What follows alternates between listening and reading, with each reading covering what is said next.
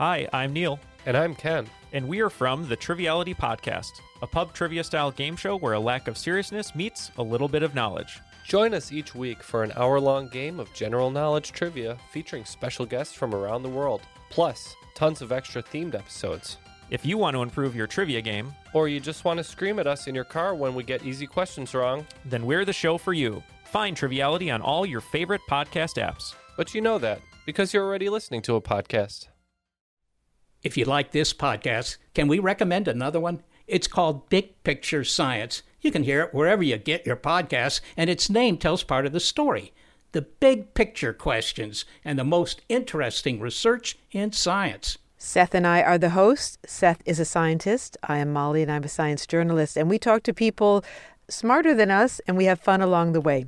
The show is called Big Picture Science, and as Seth said, you can hear it wherever you get your podcasts. The Box of Oddities is now a CastBox original. CastBox is the fastest-growing, highest-rated podcast app on both iOS and Android, where you can find all your favorite podcasts. You can listen to The Box of Oddities wherever you access your podcasts. But we hope you give CastBox a try. The curator is greatly pleased with CastBox. We think it's the best. What follows may not be suitable for all audiences. Listener discretion is advised. The world is full of stories. Stories of mysteries, of curiosities, of oddities. Join Kat and Jethro Gilligan-Toth for the strange, the bizarre, the unexpected, as they lift the lid and cautiously peer inside the Box of Oddities. So we're doing this episode from our mobile studio because we have a house full of guests, and right now there's a farting competition going on, so probably best that we move out to the mobile studio. Yeah, it's loud, and we don't have a place to put the dogs where they won't snortle directly into our faces. Right. So it's a little rough. Not to mention, there's that horrible situation in the refrigerator right now that we still need to address. I don't know why you're allowing it to continue on the way it has been. I tried to alert you to this situation, and yet you still are leaving it. I just don't get it. I don't understand you. You are not the person to be criticizing me for leaving food in the refrigerator. If I recall, you made a hearty stew and left it in there so long, I had to take the pot out into the woods and throw the pot away. That was my birthday present, was That's that right. You dealt with the old stew. Happy birthday to you. I threw out the stew. Yeah, but I mean, at least mine wasn't made of vomit. What are you talking about? Vomit bits. Oh, yeah. Kat has this unnatural dislike for olives. They're gross. She calls them vomit bits. In fact, she actually took the label off the jar of olives and relabeled it vomit bits. No, that's how it came. You just didn't notice. You just didn't notice that that's how they were sold now. All right, I go first this episode. Let me ask you this. Is this all there is? Is the way we perceive things how they really are? The answer would be no. Yeah, I think no. It's pretty obviously no.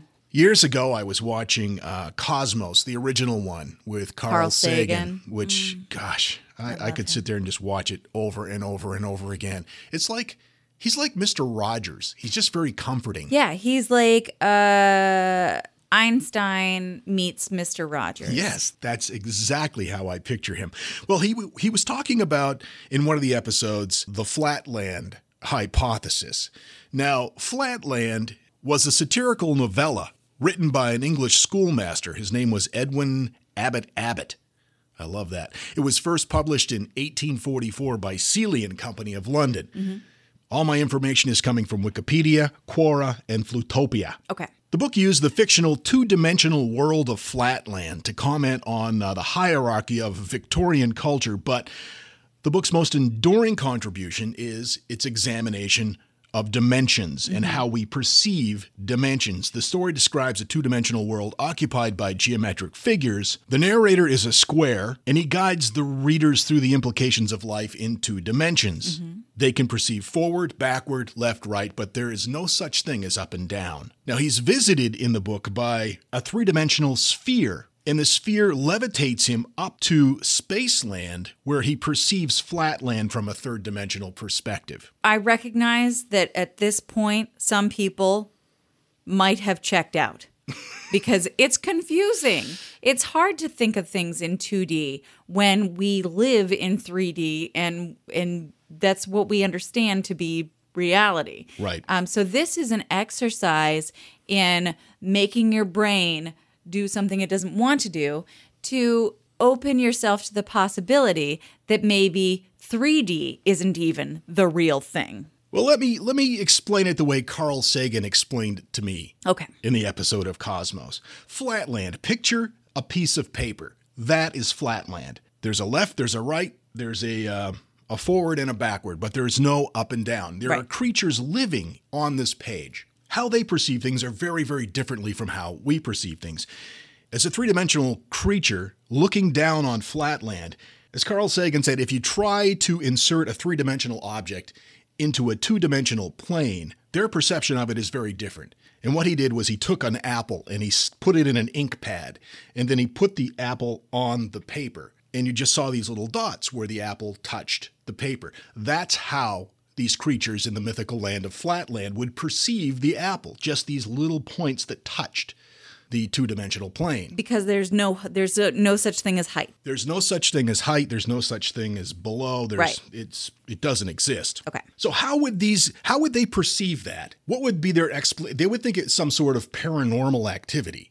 They would think of it as some sort of unexplained phenomenon, because clearly it would be from their perspective. What if, as you were standing over Flatland, you saw a little creature scurrying around and you said, "Hey, how's it going?" They would freak the fuck out because they'd be hearing voices and it would be coming from nowhere. It would be perceived as coming from within them. So they would think, I'm going crazy.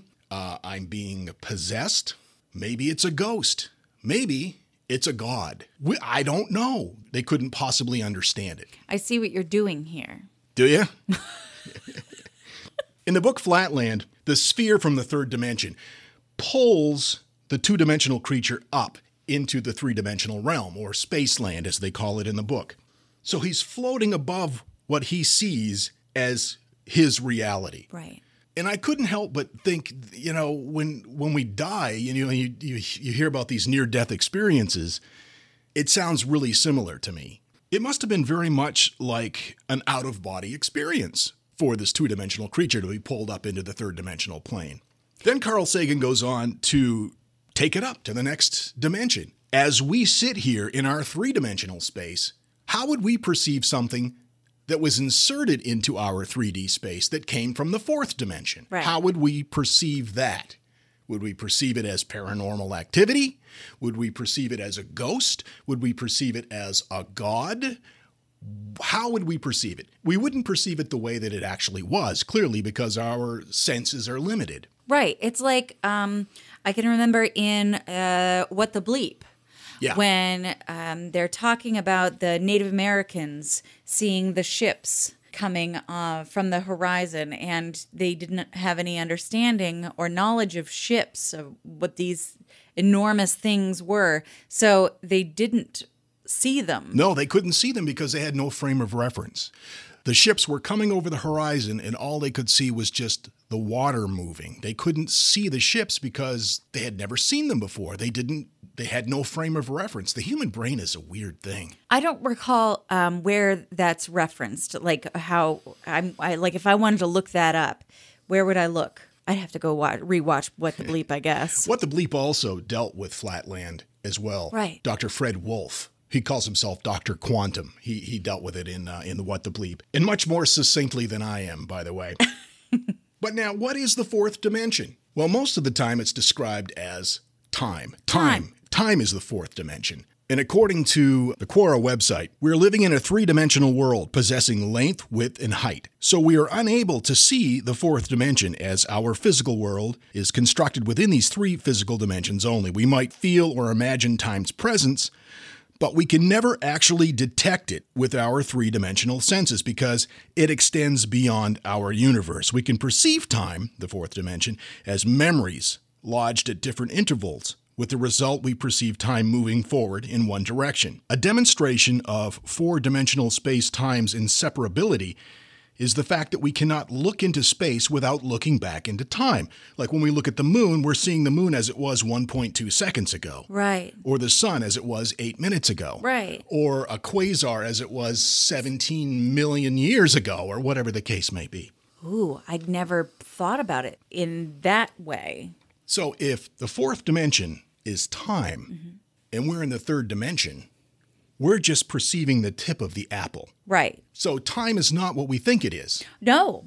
And I think, we've watched a lot of movies exploring this concept, that time is certainly not linear. It's just that's the only way that our tiny little dumb brains can handle the concept of it. Our understanding of reality is very limited. It's limited to what we can perceive through our eyes, right, through our five senses. And throughout history, we have this amazing ability to, for some reason, convince ourselves that what we can perceive is all there is. Yeah, exactly. And we've been proven wrong over and over and over again. Theoretical physicist and author James Fairclear says that, I'm paraphrasing here, why is it that we think that nothing can exist outside of the three dimensions that we can see or hear or perceive? The only rational counterargument would be that the human brain has not evolved to perceive how such further dimensions can exist outside the three observable dimensions. We just don't have the capability. We've not evolved to that point. Right. And it's comfortable believing that what we perceive is what's real. It's like the light spectrum, the electromagnetic spectrum. Now, we see colors. We see Roy G. Biv. We see red, orange, yellow, green, blue, indigo, violet. But that is just a small part of the electromagnetic spectrum. It goes all the way from extremely low frequency all the way up to gamma rays. And in theory, these are all colors we can't see. X-rays are colors. Right. That we can't see. I can't see what makes my food hot inside that box in our kitchen. But it's a color. We just can't perceive it. It vibrates at a frequency that our little eyeballs can't perceive. Right. What percentage of the electromagnetic spectrum is visible to the human eye?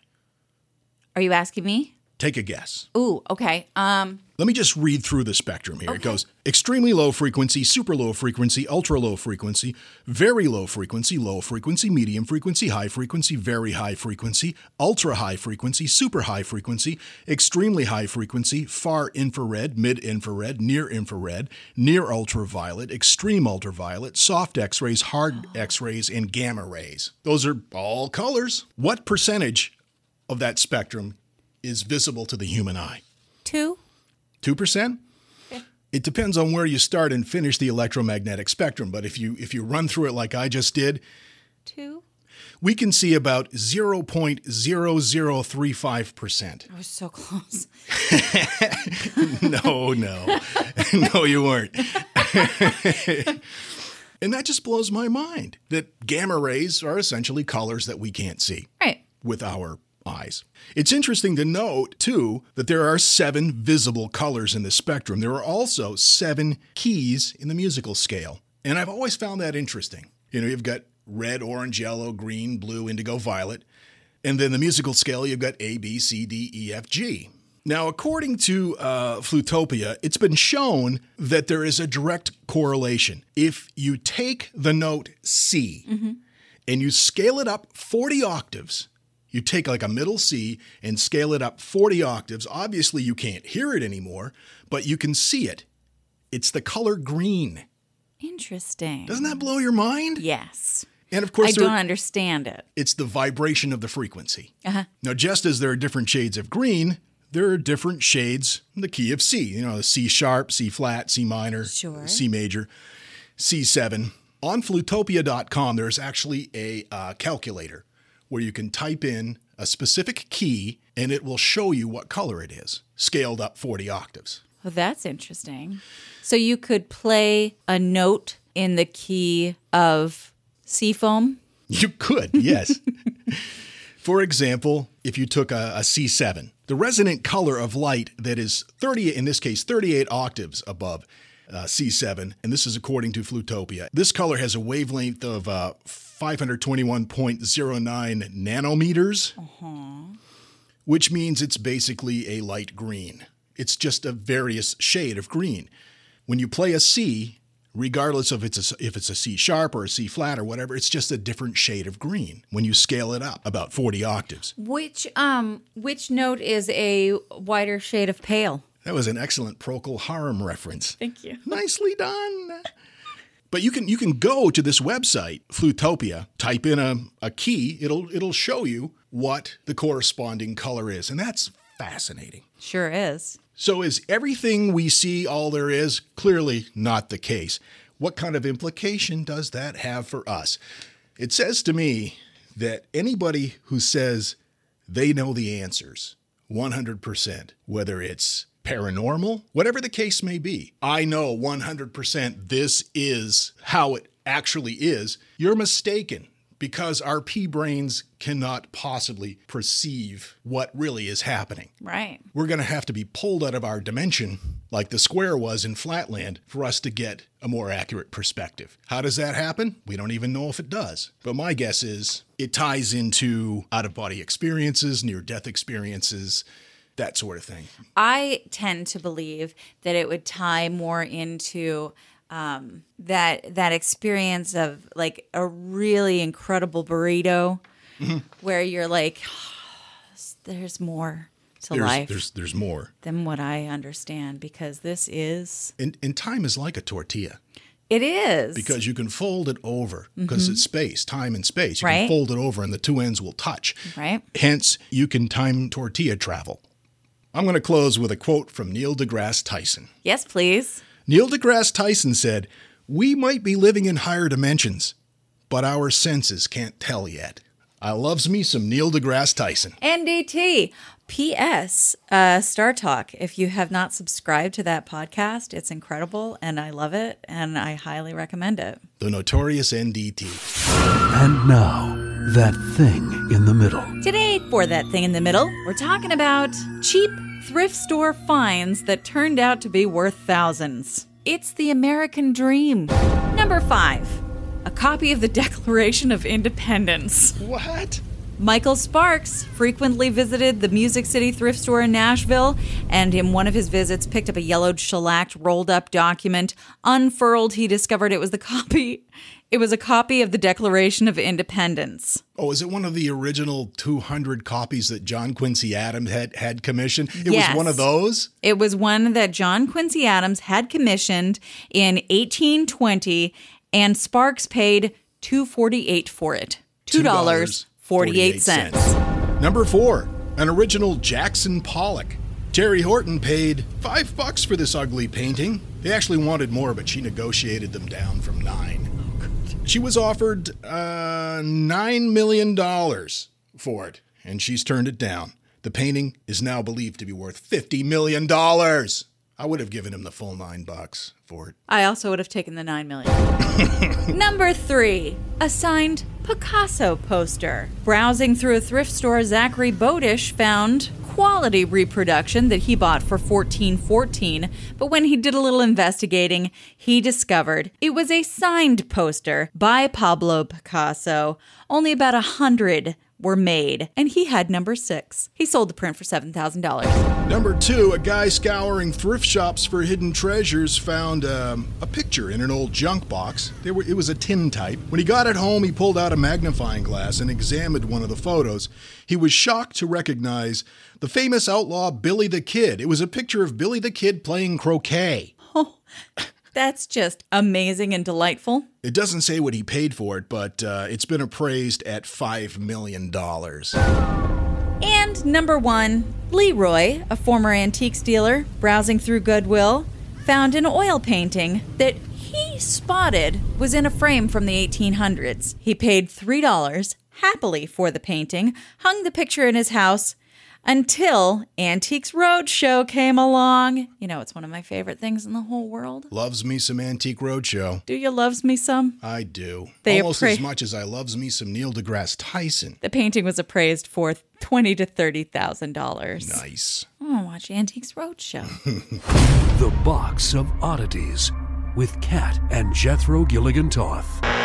So thanks for letting me use your car today. One thing, though, when you're done, you should turn the volume down on your radio because your audiobook just about blasted me out of your vehicle. Oh, I'll do what I want, thank you. Okay. What are you listening to, by the way? Yeah, it's my new book on Audible.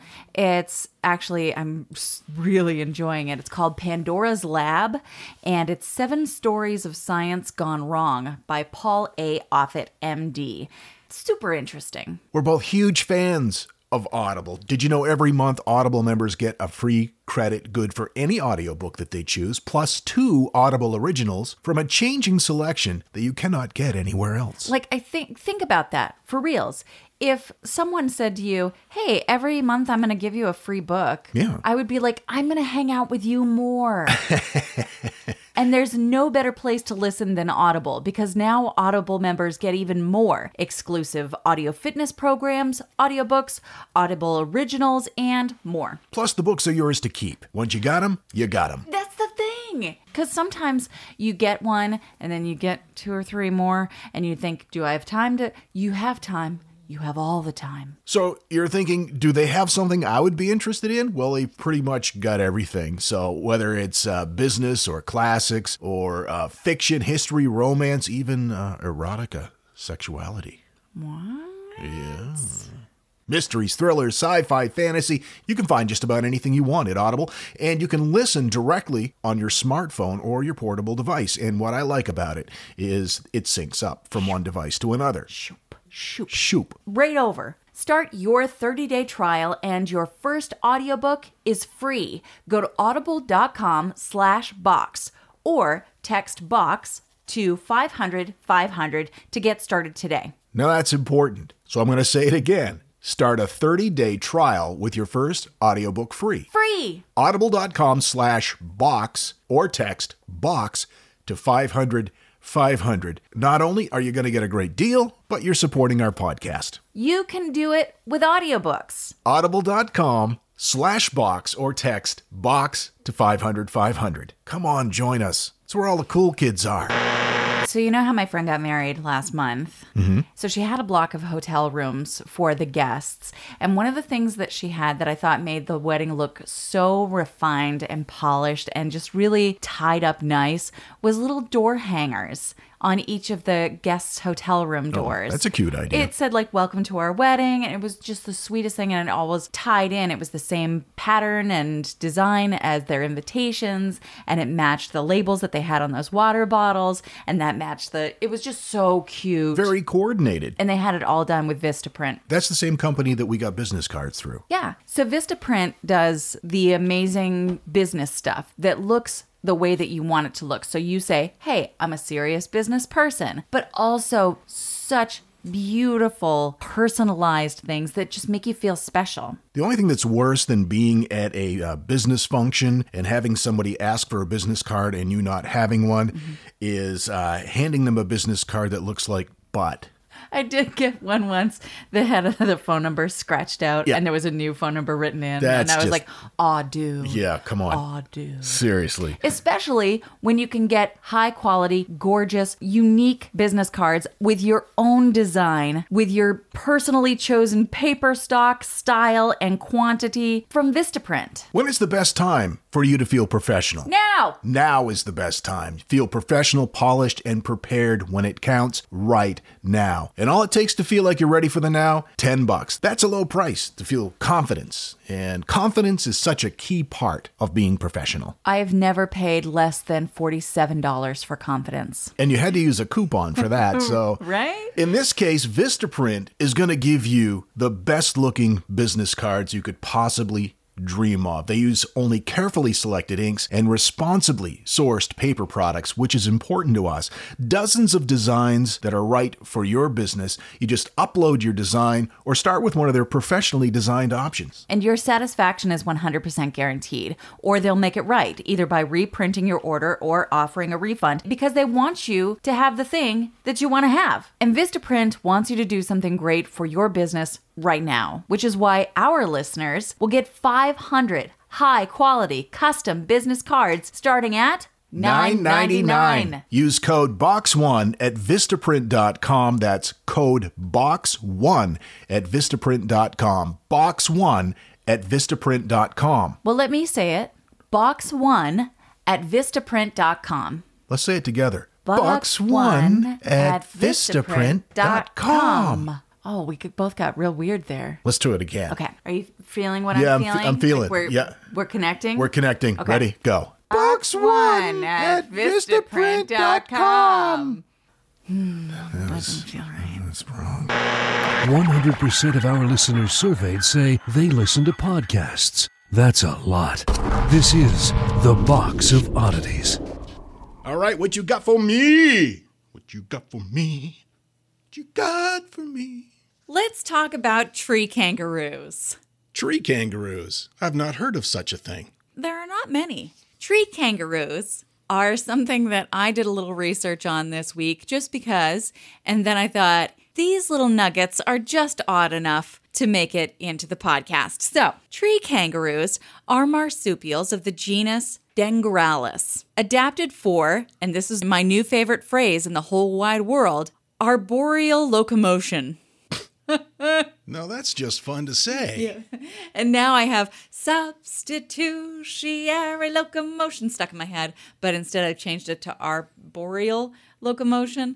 It doesn't move as well, but I think that Angela Lansbury would approve. So tree kangaroos live in lowland and mountainous rainforests in Papua New Guinea, Indonesia, and the far north of Queensland, Australia. By the way, Papua New Guinea, where we were talking at one point your ancestors were from, according to your DNA, we were led to believe that you were an ancestor of a cannibal, of cannibals. And now your new updated DNA testing came in and said, that's not true, so I'm horribly disappointed. That's right. I got an email and it said, you can tell your husband that you are not an ancestor of cannibals and he can stop telling people that. Wait a minute. So, I haven't seen this. Okay, you just made tree that up. kangaroo species are incredibly rare. You made it up. And most are decreasing in numbers. These animals represent an interesting divergence in the evolution of macropods. So that's the family of marsupials that includes kangaroos and wallabies.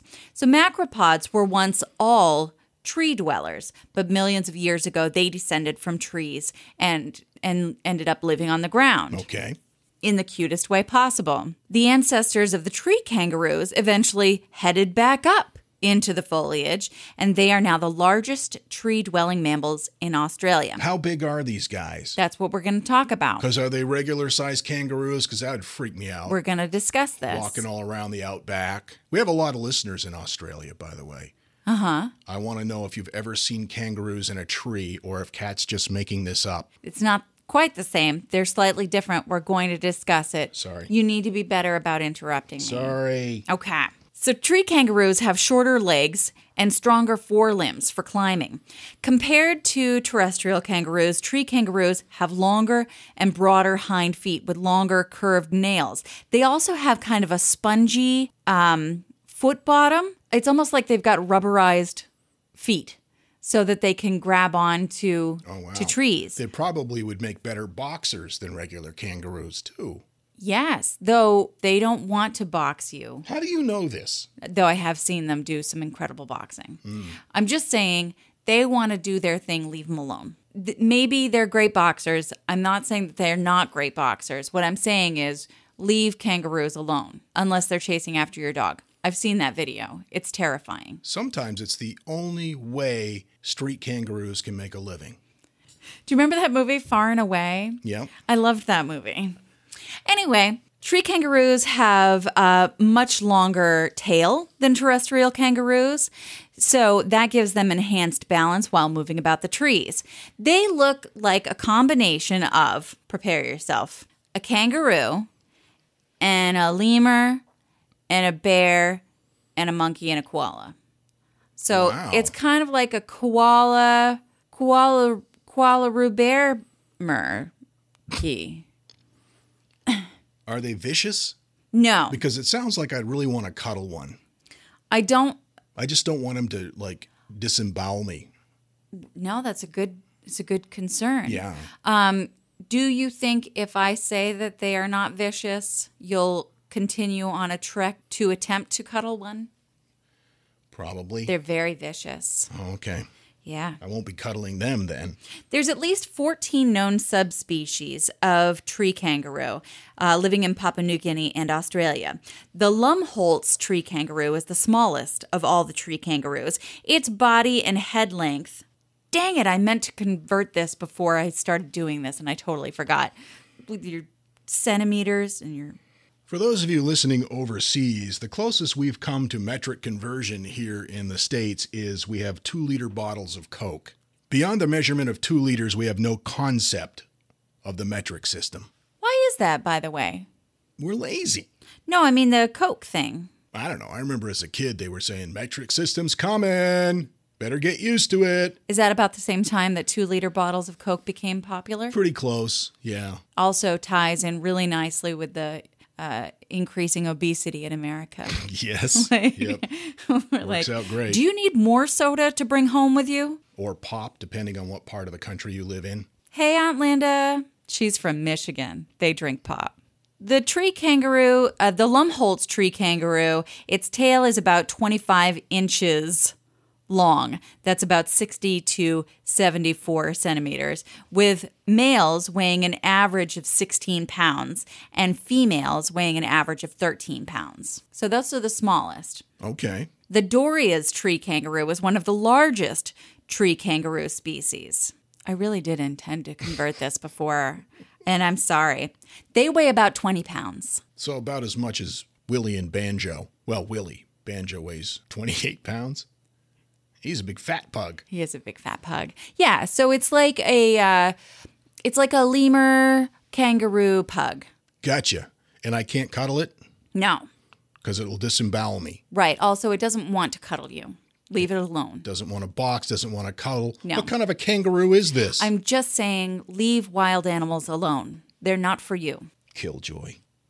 Tree kangaroos inhabit the tropical rainforests of New Guinea, far northeastern Australia, and some of the islands in the region in particular of the Schouten Islands and the Raja Ampat Islands. I am sorry if you live there because I just butchered your land's name. Although most species are found in mountainous areas, several also occur in lowlands, such as the aptly named lowlands tree kangaroo. So tree kangaroos don't move so well on the ground. They're pretty slow, they're pretty clumsy. They move at approximately human walking pace and hop awkwardly, leaning their body far forward to balance out their heavy tail. However, in trees, they're bold, they're agile. They climb by wrapping their forelimbs around the trunk of a tree and while allowing the forelimbs to slide, hop up the tree using their powerful hind legs. Oh my God, I want to see that so bad. I have a video for you. They're expert leapers. They can jump downward from a tree up to 60 feet, no injuries. What? Yeah. No. They're so amazing. They can jump like nobody's business. That's incredible. So convert 60 feet to meters. 18. Okay. Here's an interesting thing that I actually didn't know about any sort of kangaroos, let alone tree kangaroos. They don't sweat to cool their bodies, but they don't pant like dogs do, which is pretty much the extent of how I know animals cool themselves. So what they do is they lick their forearms and allow the moisture to evaporate. That's how they thermoregulate. They're all like, I'm so glad we don't have to do that as human beings. Right? You're at a sporting event and you're like, Oh, man, it is hot. You remember that time we went to see the Sox spring training game? Red Sox down in Fort Myers. When we almost Florida. died? Yeah, it was like 1,000,000 degrees. Yeah. And then you heard our neighbor fart, but that's not the point. So we would be there. We'd be like, go Sox, this is amazing. Let's get a crazy price beer. But in the meantime, Licked my forearm. Oh, I'm dying. Will you lick my arm and blow on it, please? Thank you. Remember I said that to a stranger? That was awkward. Yeah. But then we got pizza at I don't remember what it was called, but it was really good pizza. Where was I? One of the tree kangaroo species is called the matchsees. They're very quiet, but they have an amazing way of communicating. So they communicate via visual display. They show their fellow tree kangaroos what's up.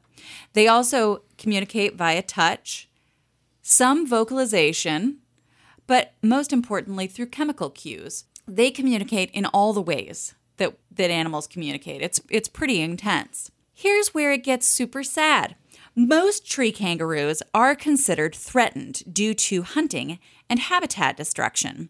Tree kangaroo habitats are being destroyed or replaced by logging and timber production, along with coffee, rice, and wheat production, and that habitat loss can make them exposed to predators such as domestic dogs. It's one of the biggest threats is getting hit by vehicles and domestic dogs. The Wandi Wowie. You just made that up. Wooey.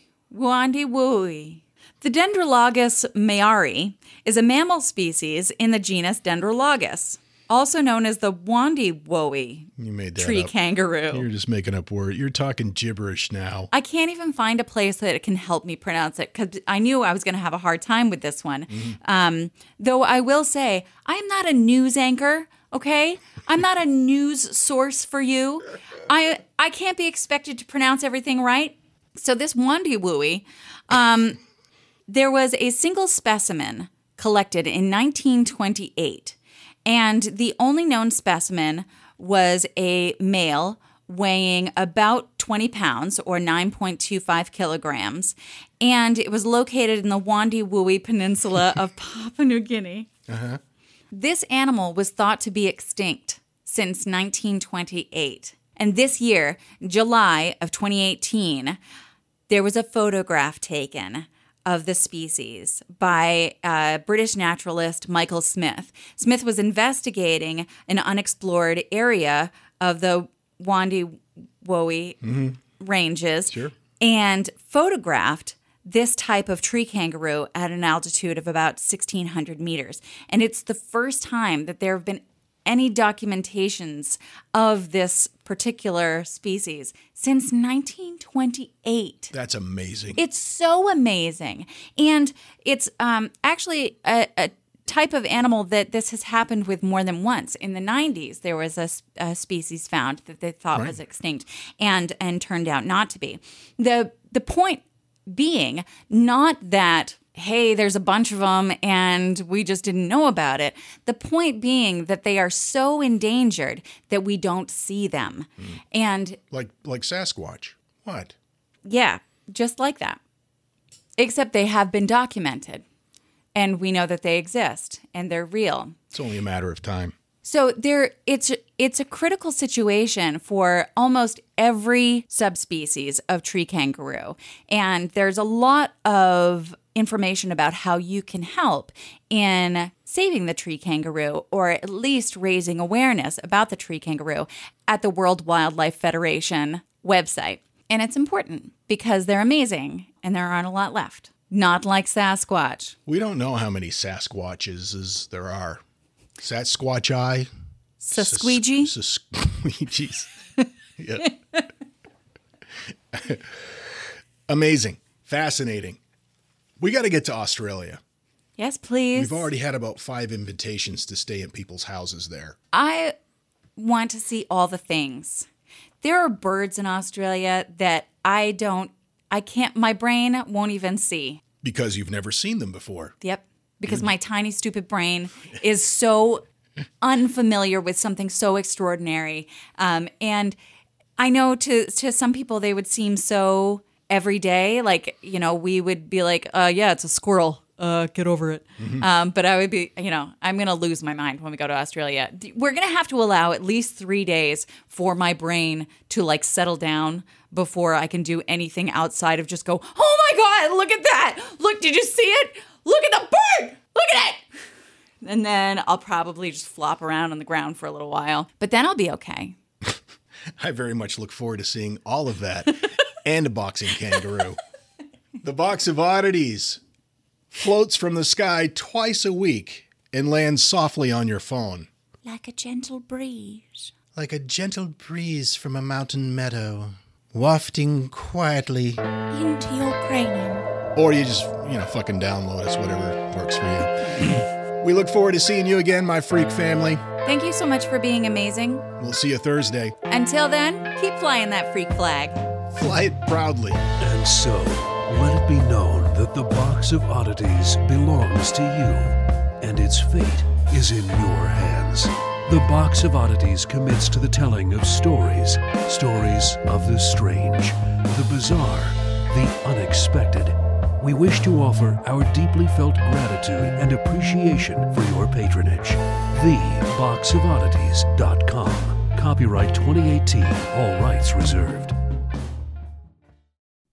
Hello everyone, Takuya here. And I'm Gabby. And we are the hosts of History of Everything, a podcast which you can probably guess by the name is, it's about everything. Do you want to know why people thought potatoes were evil and would give you syphilis? Are you curious about all the stories of the terrible and stupid ways that people have kicked the bucket over the years? Do you want to hear tales about all of the different badasses of history and the lives that they had brought to life? Well, if so, then look no further. History of Everything is just the right podcast for you. It's available on Spotify, Pandora, and anywhere else that you get your podcast from. Join us for some fun and just see how weird and wacky history can be.